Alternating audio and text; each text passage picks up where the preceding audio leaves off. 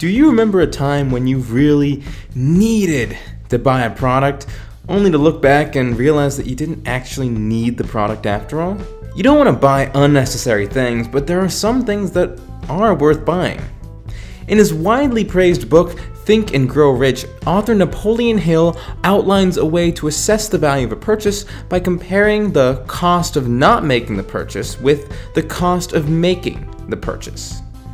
We've previously discussed how to assess the cost of a purchase in Money Ed Podcast 37, Make the Most of Your Dollar. Remember that the true cost of purchase can be more than the sticker price. Do your research to find any extra costs or fees and factor them into your total cost estimate. Once you have an estimate for the total cost of making your purchase, you can estimate the total cost of not making your purchase by calculating the cost of the alternative options available to you. These alternative options will vary depending on your lifestyle and personal needs, so take the time to map them out for yourself. Suppose you're considering buying a car for your daily commute. If you don't buy the car, what alternative options are available to you? If you live in an urban area and your workplace is relatively close, some available alternatives to commuting to work via car may include walking, biking, and taking public transportation to travel from your home to your job. The cost of commuting via public transport includes the time you use to wait for the transport to arrive and depart, the time you spend moving from your starting location to your destination, and any fees you might pay to use the transportation, like metro or bus fees. The cost of biking includes the cost of buying the bike, the cost of maintaining the bike, the cost of parking your bike safely, such as by buying a bike lock, and time cost of biking from home to work. The cost of walking includes the extra time you'll be spending walking to work instead of using a vehicle. If you live in a rural area, and if your workplace is farther away, the cost of your alternative options to commuting by a car may be greater. Rural areas may have less convenient public transportation, meaning that commuting via public transit may have a greater time and money cost. The farther away you are from your workplace, the greater the time cost of biking or walking as compared to driving.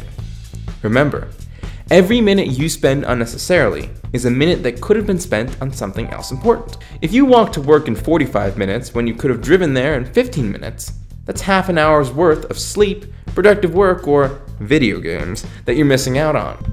Make sure to also consider the opportunity cost of buying or not buying the item. Opportunity cost is sort of like lost potential and describes the cost of not being able to do something you otherwise could have done.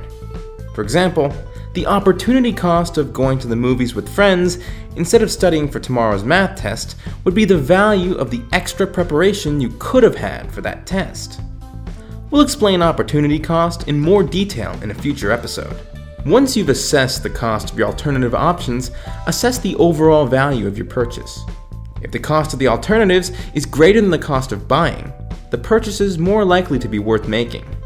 It's important to periodically reassess the value of your purchases as your circumstances change. A purchase that may have been worth making 5 years ago might be completely unnecessary now. For example, families in the mid-20th century had to pay for home delivery of ice, or their stored food would rot away.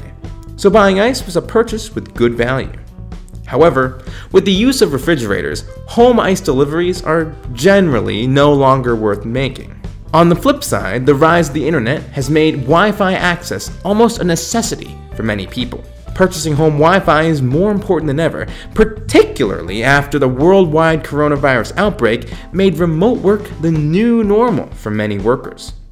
Don't assume that something's worth buying now just because it was worth buying in the past, or that something not worth buying before is not worth buying now. See you next episode! Thanks for listening! Do you have your own technique for assessing purchases that you'd like to share? Let us know via email at moneyedpodcast@gmail.com. Follow Money Ed on Twitter to join the Money Ed squad, and check out Money Ed on SoundCloud, Google Play, Spotify, Amazon Music, Apple Podcasts, and Amazon Alexa. If you liked the episode, leave us a review or comment. Till next time, this is Whitman Ochiai from Money Ed, signing off.